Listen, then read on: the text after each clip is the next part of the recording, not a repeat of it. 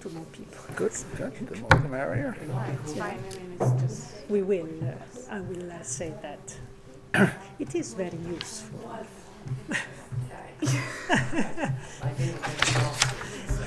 We did the opening last year. We can do a separate session afterwards, like last year.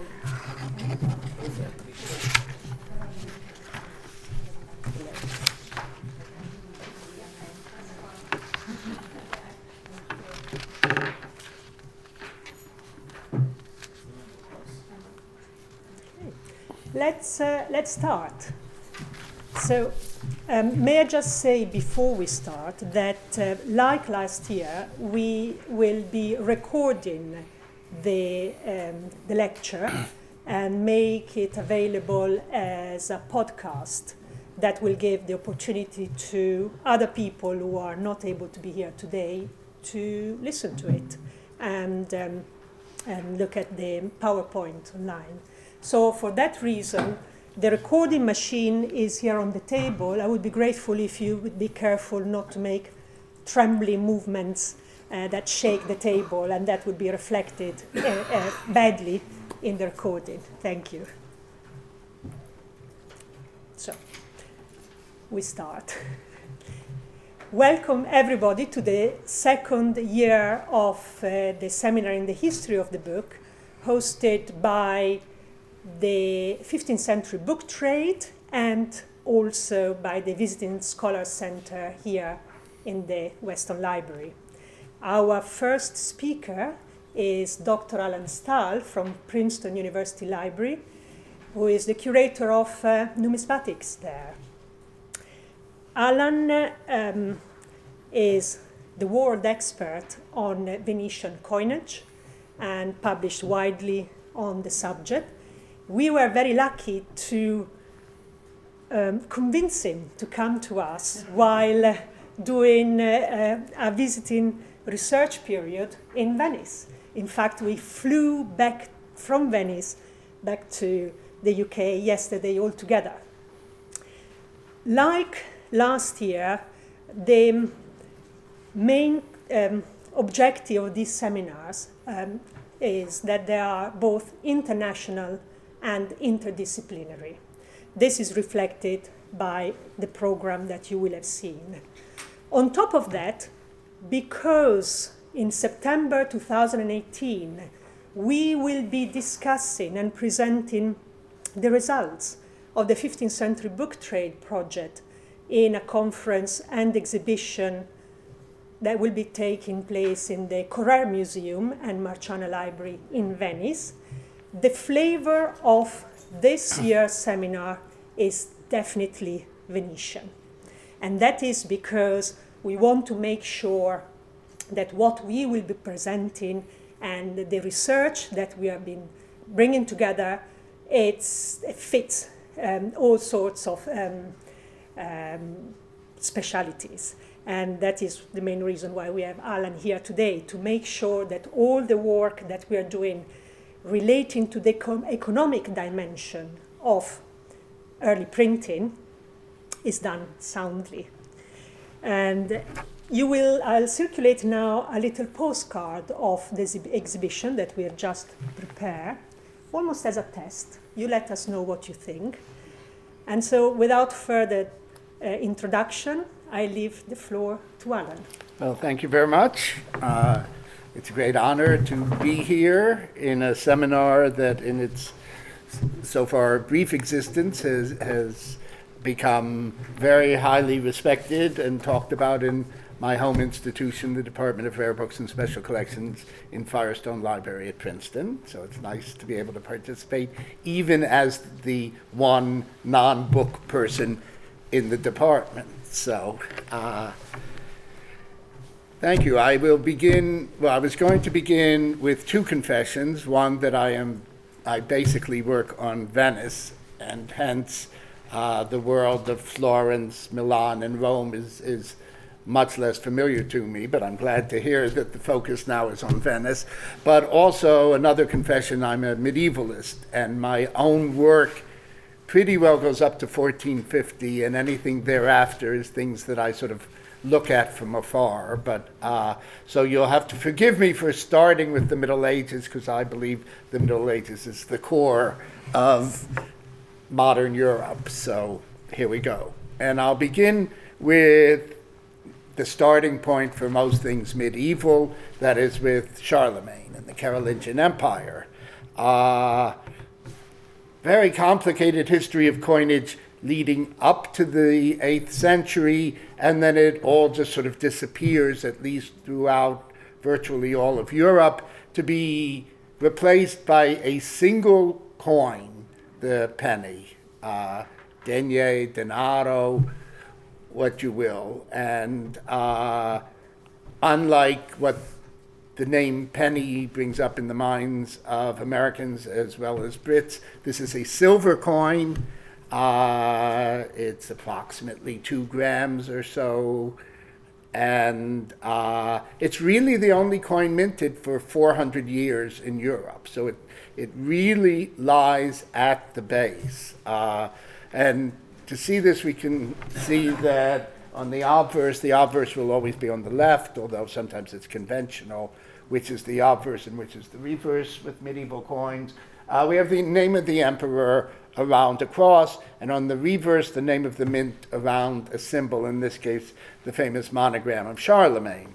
So this is a coin from about 800, and at about the same period, Charlemagne introduces a system which will last even longer than 400 years. In fact, some of us in this room are old enough to remember pounds, shillings, and pence in Britain, which is, I guess, as far as it lasted, but it was universal throughout Europe, with a couple exceptions, in the Middle Ages and well into the modern period, with the base of the system being the penny, a silver coin, remember.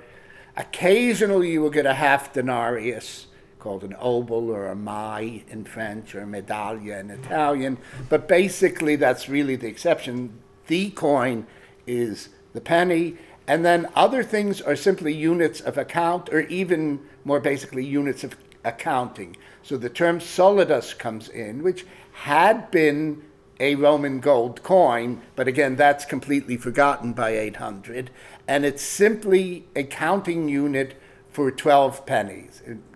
So solidus, in other ways too, when it comes to metrology and other things, a solidus means a dozen in practical terms. So it's just an accounting term. And then there's a larger accounting term called the pound, and of course the pound also exists as a unit of weight, but and it's sometimes hard to tell what they're talking about, but in monetary terms, a pound is by definition 240 pennies, or 20 soldi, 20 shillings.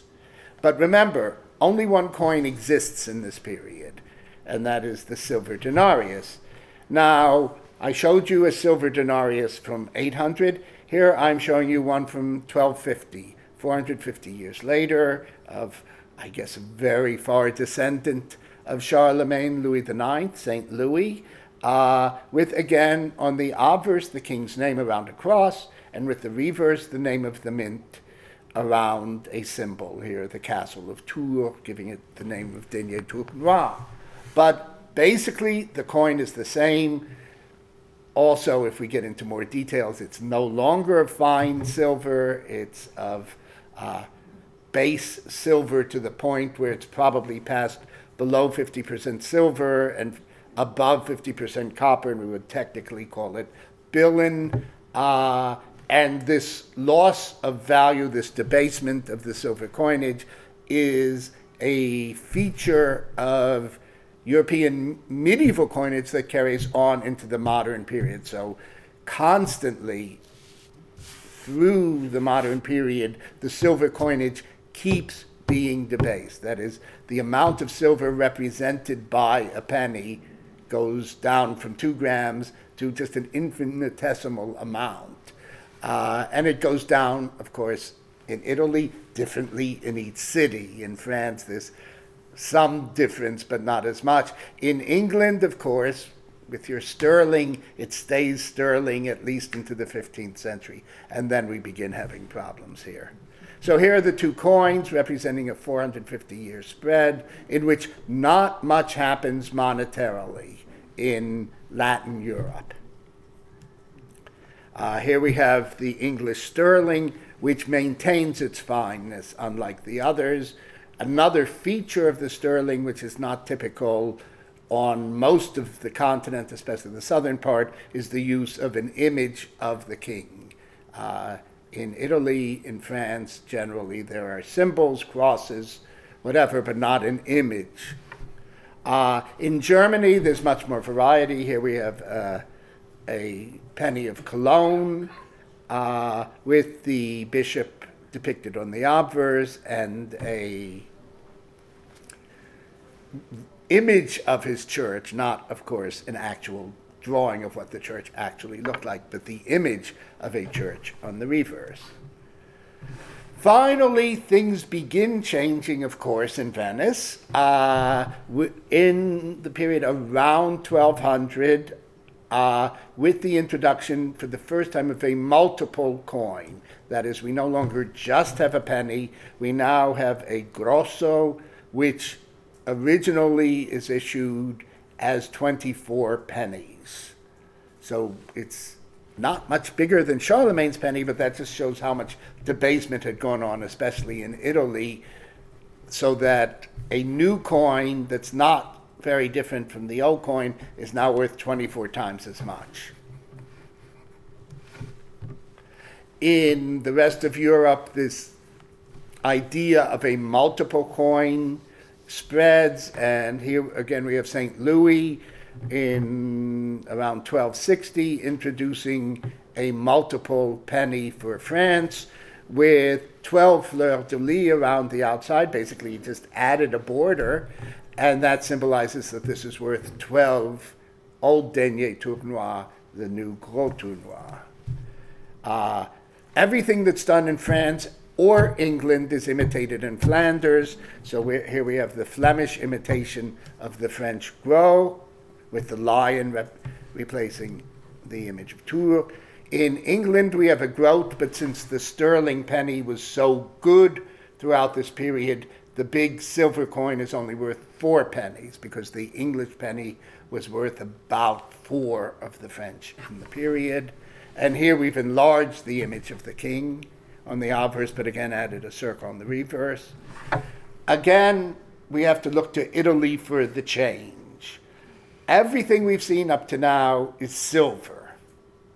The change comes from the south of Italy and goes up to the north with the gold Augustalis issued by Frederick II Hohenstaufen from mints both in southern Italy in Brindisi and in Sicily in Messina. He ruled both, as well as being Holy Roman Emperor and ruling a lot of Germany and technically ruling a lot of Italy. But his coinage there doesn't reflect any of this innovation. His innovation here, as you can see, is not only a gold coin for the first time in Europe, coming out of a European mint in about 800 years, 600 years. But as you can see, also a return to classicism. Those medieval coins look medieval. Frederick's coin looks like someone found a Roman coin and imitated it. There's been a lot of work on which Roman coin might have been imitated, and it looks like it's not a single Roman coin, it's sort of Roman coinage being imitated. The eagle is certainly not a good imitation of the proud Roman legional symbol. But even the lettering is much more classicizing. And this coin actually had an existence. It actually was used for money. It's just not just a vanity release. It did establish a monetary system. But like most of the innovations of Frederick II, this was a good idea that didn't carry through, mainly because he didn't carry through on much of anything he did. And then when he dies in 1250, everything collapses around him. The whole Holy Roman Empire uniting the former Norman territories of Sicily and South Italy with the German territories breaks down and is never really reestablished. But one thing that does happen, we don't really know from documentation that there was an idea that only the emperor could make gold coins, but people wait until there is no emperor, that is the death of Frederick II, and then all of a sudden gold coinage appears in Italy in the communes. And by what can't be a coincidence, in the year 1252, that is only 2 years after the death of Frederick, both Genoa and Florence not only issue gold coinage for the first time, but they issue a coin of exactly the same weight, 3.53 grams. But we don't have the documentation of a coin league between those two cities. We do have coin leagues in this period for silver coinage, but there's no documentation of gold coinage. And of course, this being Italy, the Genoese say they did it first, and modern Genoese scholars say Genoa did it first, and modern Florentine scholars say Florence did it first.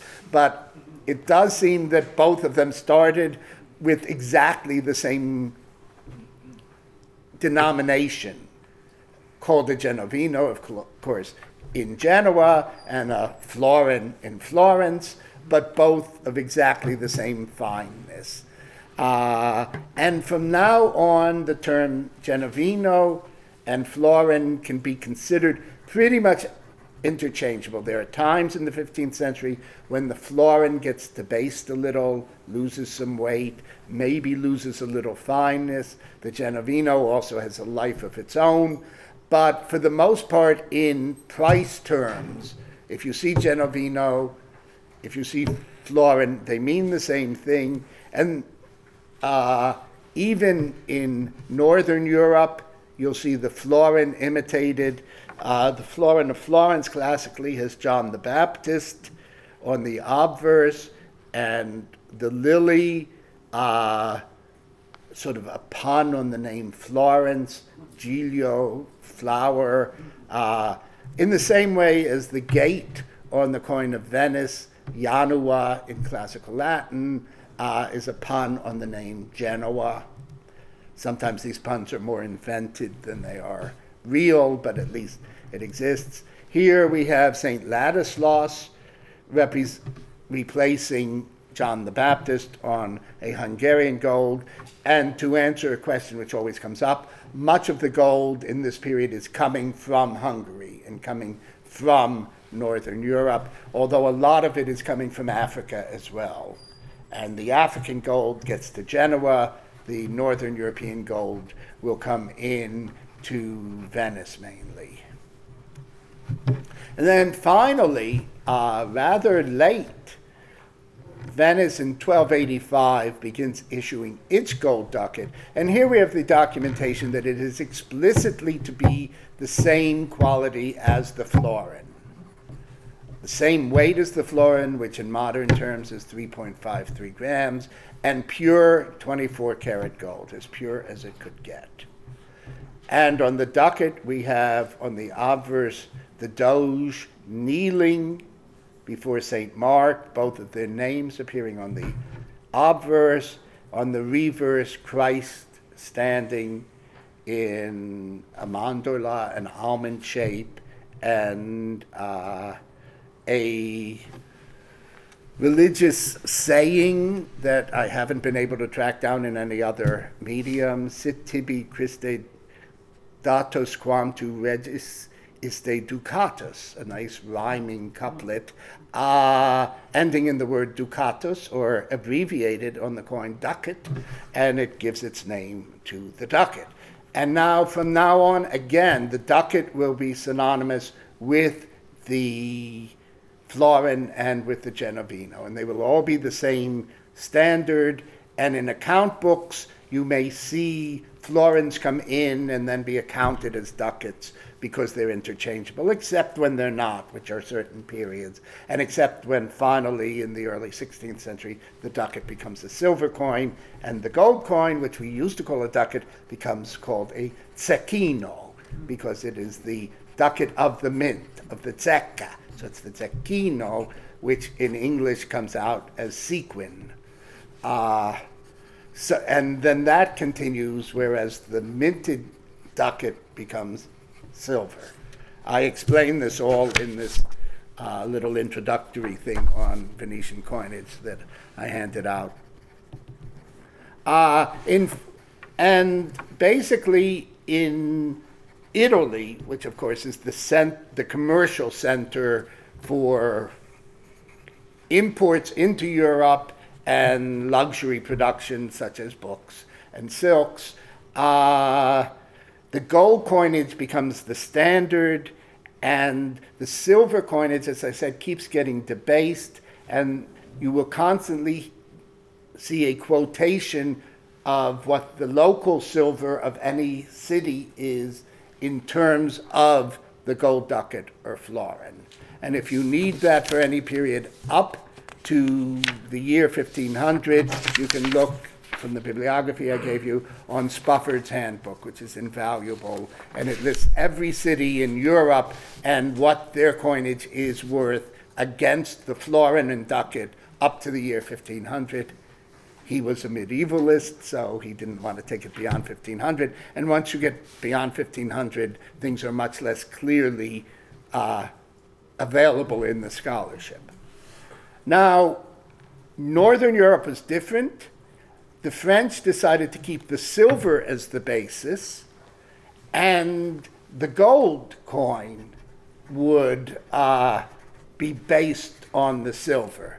The problem we have throughout world history is what's called the bimetallic ratio. That is, the relative value of a given weight of silver versus a given weight of gold is constantly fluctuating, driven by the availability of mines and new introductions of both gold and silver. Of course, once we open up the New World, we get huge amounts. We get lots of gold, but we get much more silver, and that will distort the bimetallic ratio. But there are things happening like India always overvalues gold. So there is profit to be made in arbitrage by sending your gold to India, getting silver back, and then exchanging it back in Venice. So there's a constant movement and a constant changing of bimetallic ratios, which means that the French and also the English gold coins have to keep changing their weight in order to keep them in tandem with the silver currency, which at least in England is constant. French are debasing their silver and their gold at the same time. It's impossible to keep track, especially in the 14th century. And again, here's the great English coin of the Middle Ages, the noble, but it goes through 6 different weight periods just in the reign of Edward III. And as I said, anything that France or England do monetarily, Flanders will imitate, and so here's the Flemish imitation of the English noble.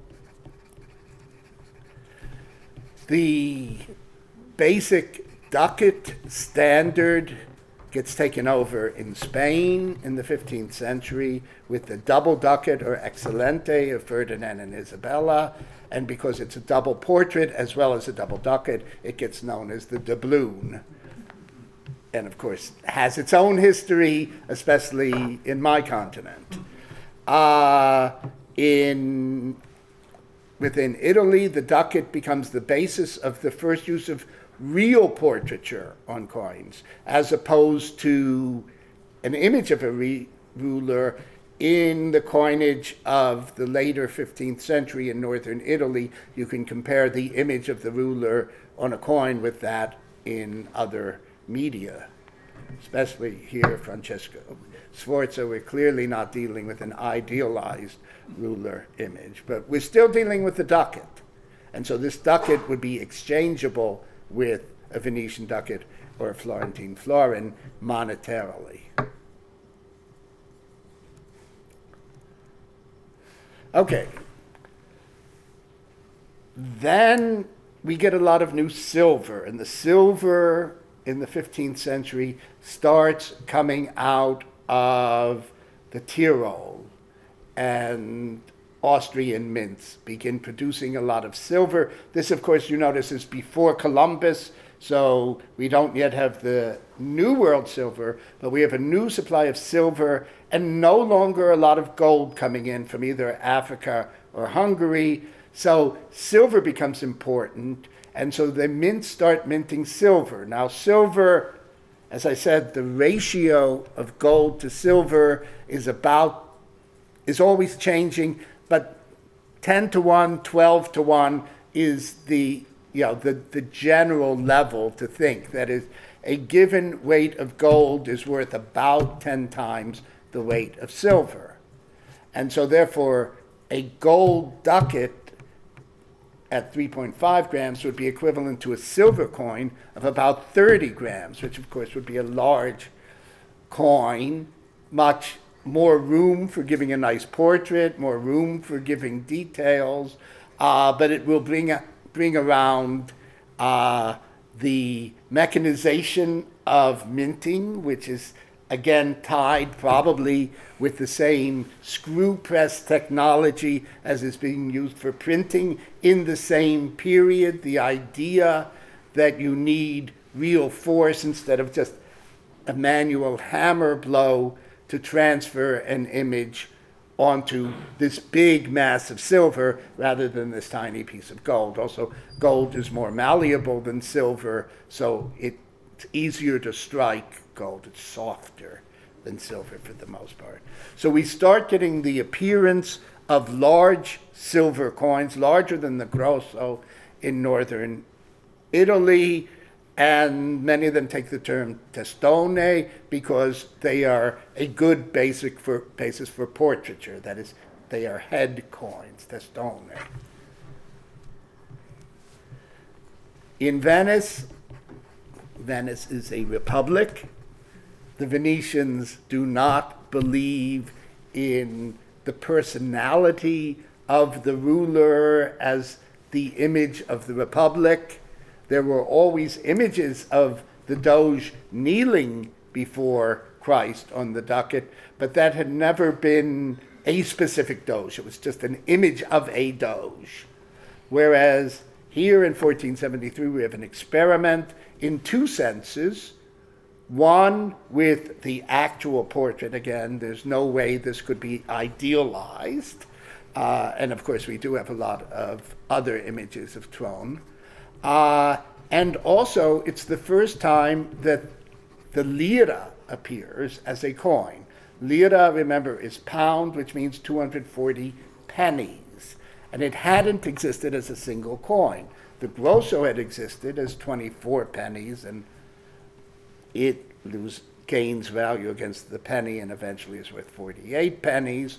But nobody had thought to mint a whole pound, a whole 240 penny coin.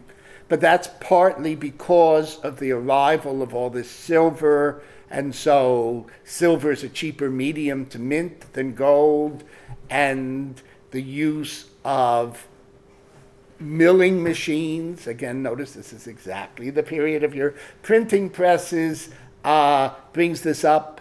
However, this coin was considered an assault on the Republican nature of Venice.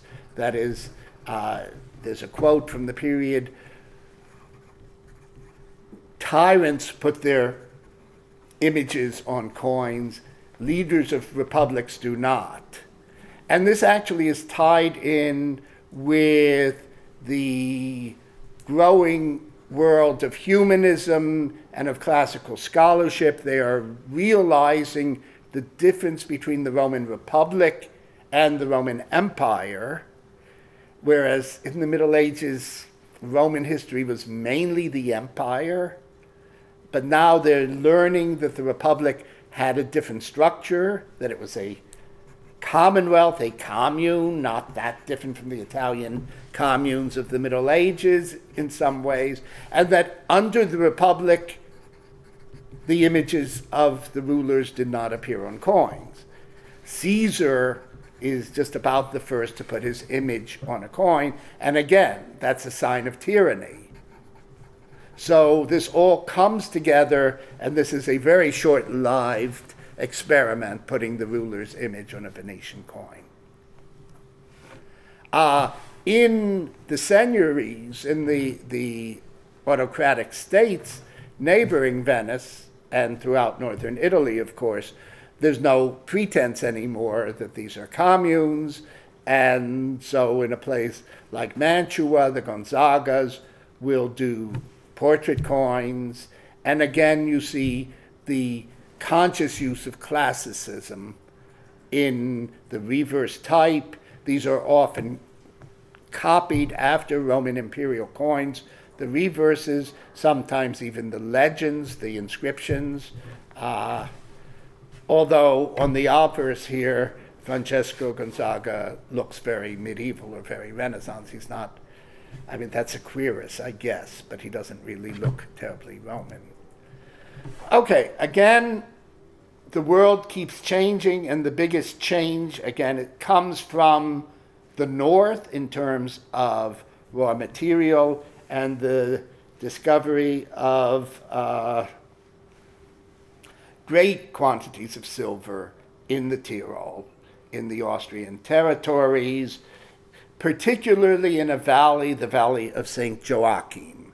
And so what's called silver gulden, which means the silver gold coin, that is the silver coin that's worth a ducat, basically, is minted very large, in great quantities, and it gives its name Joachim's Thaler, that is the coin from the Valley of Joachim, to the denomination Thaler, which of course comes down as dollar in modern terms. And this is basically the origin of the silver dollar, which of course means more to my classes of American students than it would to you, but it's still the big heavy silver coin, which becomes the basis really of much of modern European monetary history. You'll notice also an interesting thing. This is the earliest European coin it's not the earliest European coin to bear a date,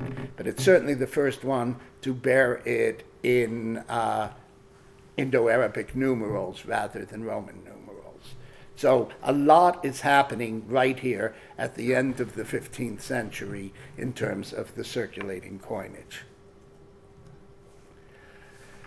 The thaler, this heavy silver large coin, gets again taken over in Spain, again under Ferdinand and Isabella, where their coinage is accounted in maravedis, which is an old Arabic unit of account, but the silver coinage is based on a 1 real, a 2 real, a 4 real, and an 8 real piece. And in this period, it's the 8 real, the peso de a ocho, or peso, or piece of 8, which comes to dominate.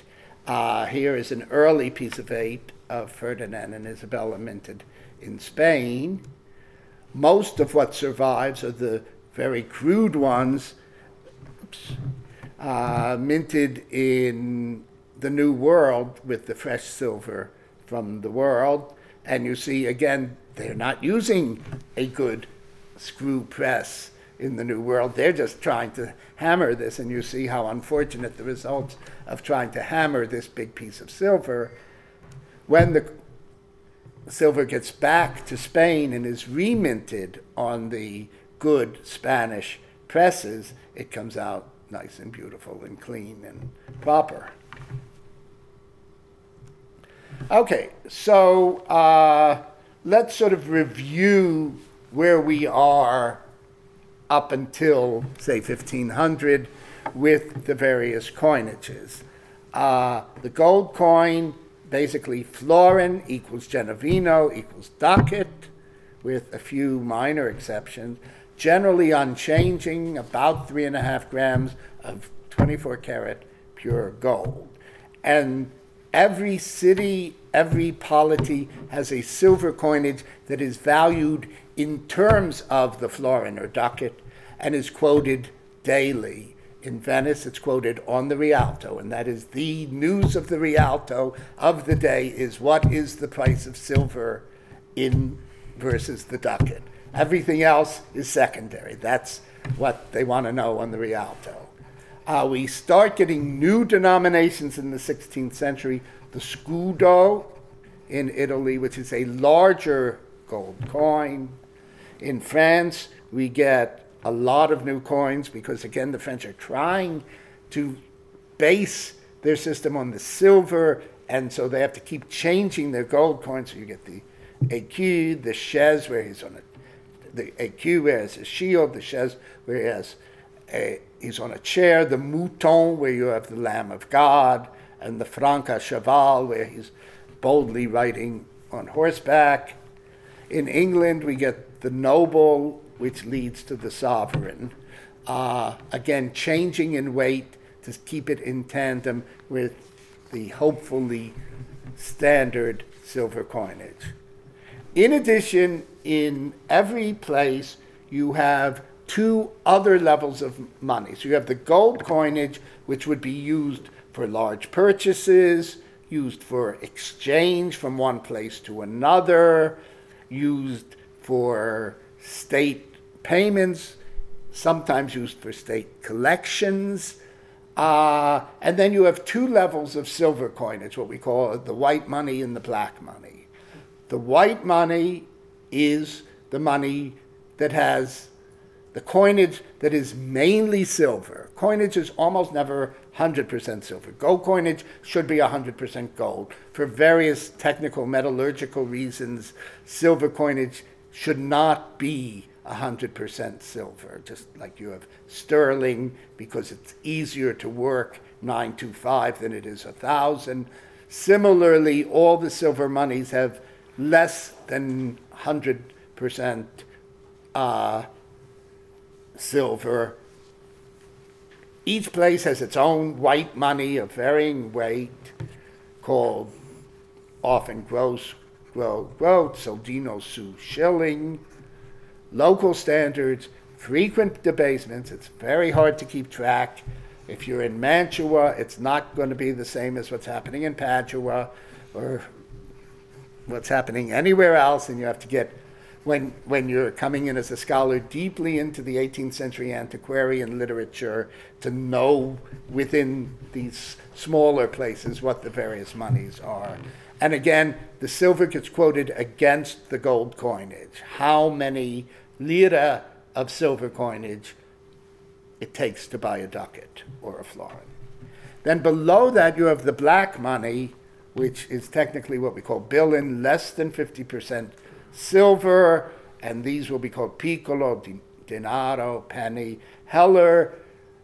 Local standards, frequent debasements, quoted against the white money. To some extent, this is almost token money. People don't really care how much silver there is.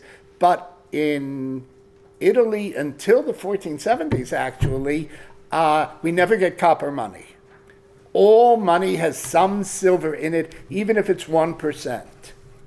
So the idea of a purely what we call fiduciary coinage with only copper and no precious metal does not exist. It only comes in at the very end of the 15th century in Italy, or as far as I recall, anywhere else in Europe except maybe Sicily and South Italy. They have copper coinages on and off before the later 15th century. Here we just have at one moment of time 4 coins circulating side by side in Venice. The gold ducat on the top left of the screen, the silver grosso on the top right. It's actually a little bit bigger, but in this period, it's, I think, 36 silver grossi to the gold ducat. And then the silver soldino, bottom left, and the bill in denaro. The soldino, by definition, is 12 denarii because it's a soldo, that is a shilling of a. But it actually has more silver than 12 denarii, which causes other problems that we won't get into now. But this is what's going on in the real world throughout this period. Different denominations of different metals filling different monetary niches. So the silver would be the pay of normal employees, while the gold is the pay of the elite. The soldino would be what you'd use in the retail market, whereas the grosso you might use in the wholesale market. The piccolo is what you'd give beggars and other very minor payments, alms, things like that. Okay, so just to reiterate, Venetian systems of account. All right, now we're getting into systems of account, which become hard to wrap your mind around often. In Venice, in the period I work in, which is around 1400, there are 3 basic systems of account and a few others that we don't need to go into. Dowries are assessed in their own system of account. Forced loans to the fisc are assessed in their own system of account, but there are 3 that will be used by private individuals. The lira di piccoli, which is a 240 piccoli, and it's in this time range equal to 5 grossi or 20 soldini, and 48 denarii equals the grosso. But it will vary against the gold coinage. It's fixed in terms of within the silver system, but it will vary against the gold coinage. The lira di grossi. By definition, the lira is 240 grossi, not 240 piccoli. And by definition, there is a period in which it becomes fixed at 1 lira di grossi equals 10 ducats. And therefore 24 grossi equals a ducat. And remember, 48 piccoli equals a grosso. But this splits into 2 systems of account because the silver moves away from the gold. They stay in tandem for a certain period, but you cannot maintain that. Actually, Nero tried to maintain the gold-silver ratio, which is why he is blamed for everything that went wrong in the Roman Empire, because you can't do that, even if you're Nero, even if it's the Roman Empire. You certainly can't do that when you're Venice, which is just one commune in a commercial, competitive world. So you have the lira di grossi a moneta, where you count grosso coins, and 240 grosso coins make the lira di grossi. And you have the lira di grossi a oro, where you count ducats, and 10 ducats makes the lira di grossi a oro. The problem is when you get an account book, you can usually tell it if it's lira di grossi or lira di piccoli, but you cannot always tell if it's lira di grossi a oro or lira di grossi a moneta. They're usually fairly close. What separates them is the drift in silver away from gold, and that's called the agio or vantaggio. That is, the amount of extra silver you would use. You couldn't buy it when the silver declines. 240 grossi would not buy you 10 ducats. 24 grossi would not buy you a ducat. You'd have to throw an extra grosso in because the silver is worth less than it should be. And that's the agio. And sometimes you will get that quoted. And when they quote the agio, you know your account book is in lira di grossi a oro. Okay. All right, I gave out some examples of account books of the period. Here's a Venetian one from 1408. It's example 3 on your sheet. Now, some people have, on this Documenti di Storia Economica, it's a wonderful thing, still in print from the Datini in Prato, and worth getting if you deal with monetary things. So it's number 137. That's pages 426. It's the third example. Some people in the room, I'm sure, can just read what's on the screen. But for those of you who have a little bit of trouble, we have the transcription that Melis did here. So Stefano Dolmo di Dar, that is Stefano Dolmo, has given on the 16th of August for 47 batches, I think it's scatole, of cotton godomi, at the price of per scatola 477 lire net, at 11 ducats, 3 grossi for 100 pounds. It mounts up, as appears on folio 8 in what his old account book, which he calls the Royal Account Book. Whereas in this one, this is double entry bookkeeping, where everything appears both in the journal, which is the running account of day-by-day entries and payments, and in the ledger, which is, there'll be a page for Stefano Dolmo, how much he gives, how much he receives. And that was folio 8 in the old ledger. We're now in a new ledger, folio 12. Okay, and I've tried to break it out here. This stuff, you always have to sit there with a calculator and a pen and just try to work it out. 47 bunches of cotton for one bunch weighing 477 pounds cleaned at 11 ducats, 3 grossi, the hundredweight. And then this is the monetary term. And this is what tips us off that we're in lira di grossi. So lira 5, and then a dot, something else 5, and then a dot, something else 3, all in Roman numeral, and then you're switching to Arabic numeral 25. So often you will see a GR here or a GR here, which tells you that it is 5 lira di grossi, 5 soldi di grossi, 3 grossi, and then 25 piccoli. Yeah.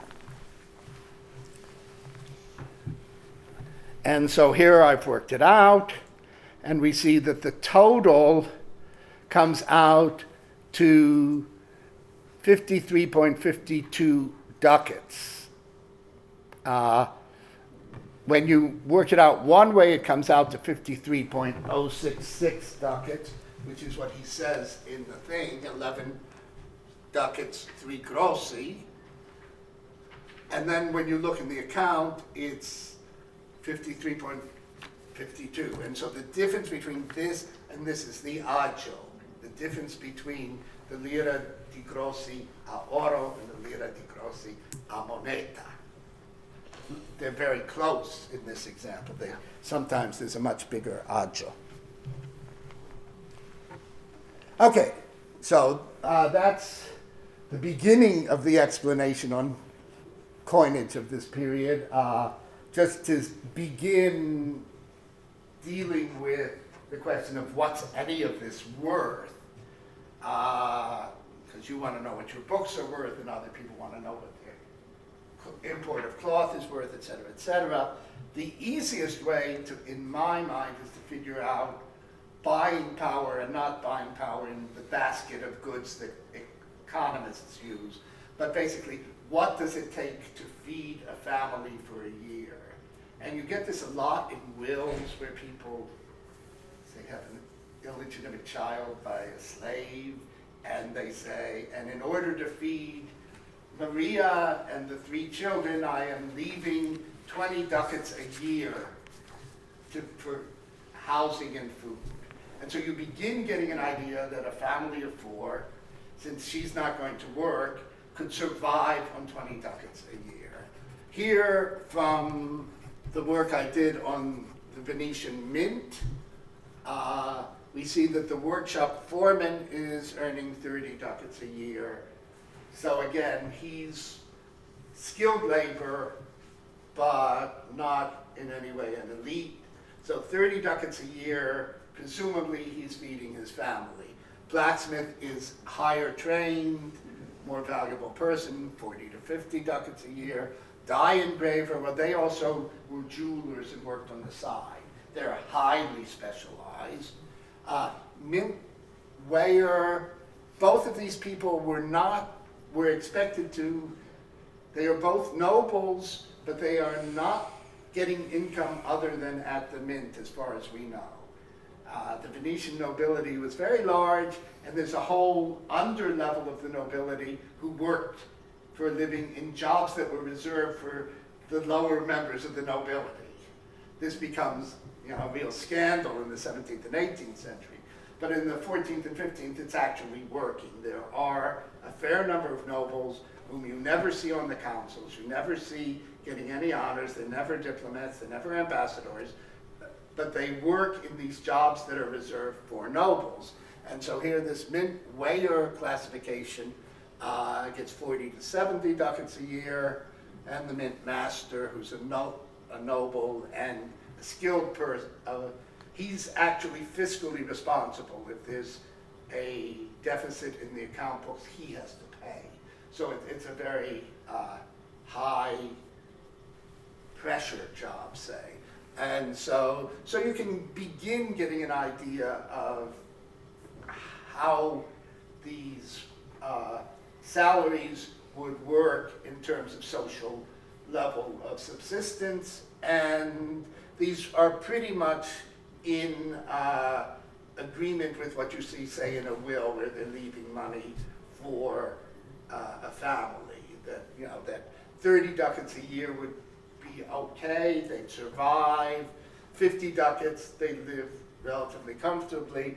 200 ducats a year, someone would, live pretty well, but we're not at the upper levels. These nobles are, as I said, the poor members of the nobility.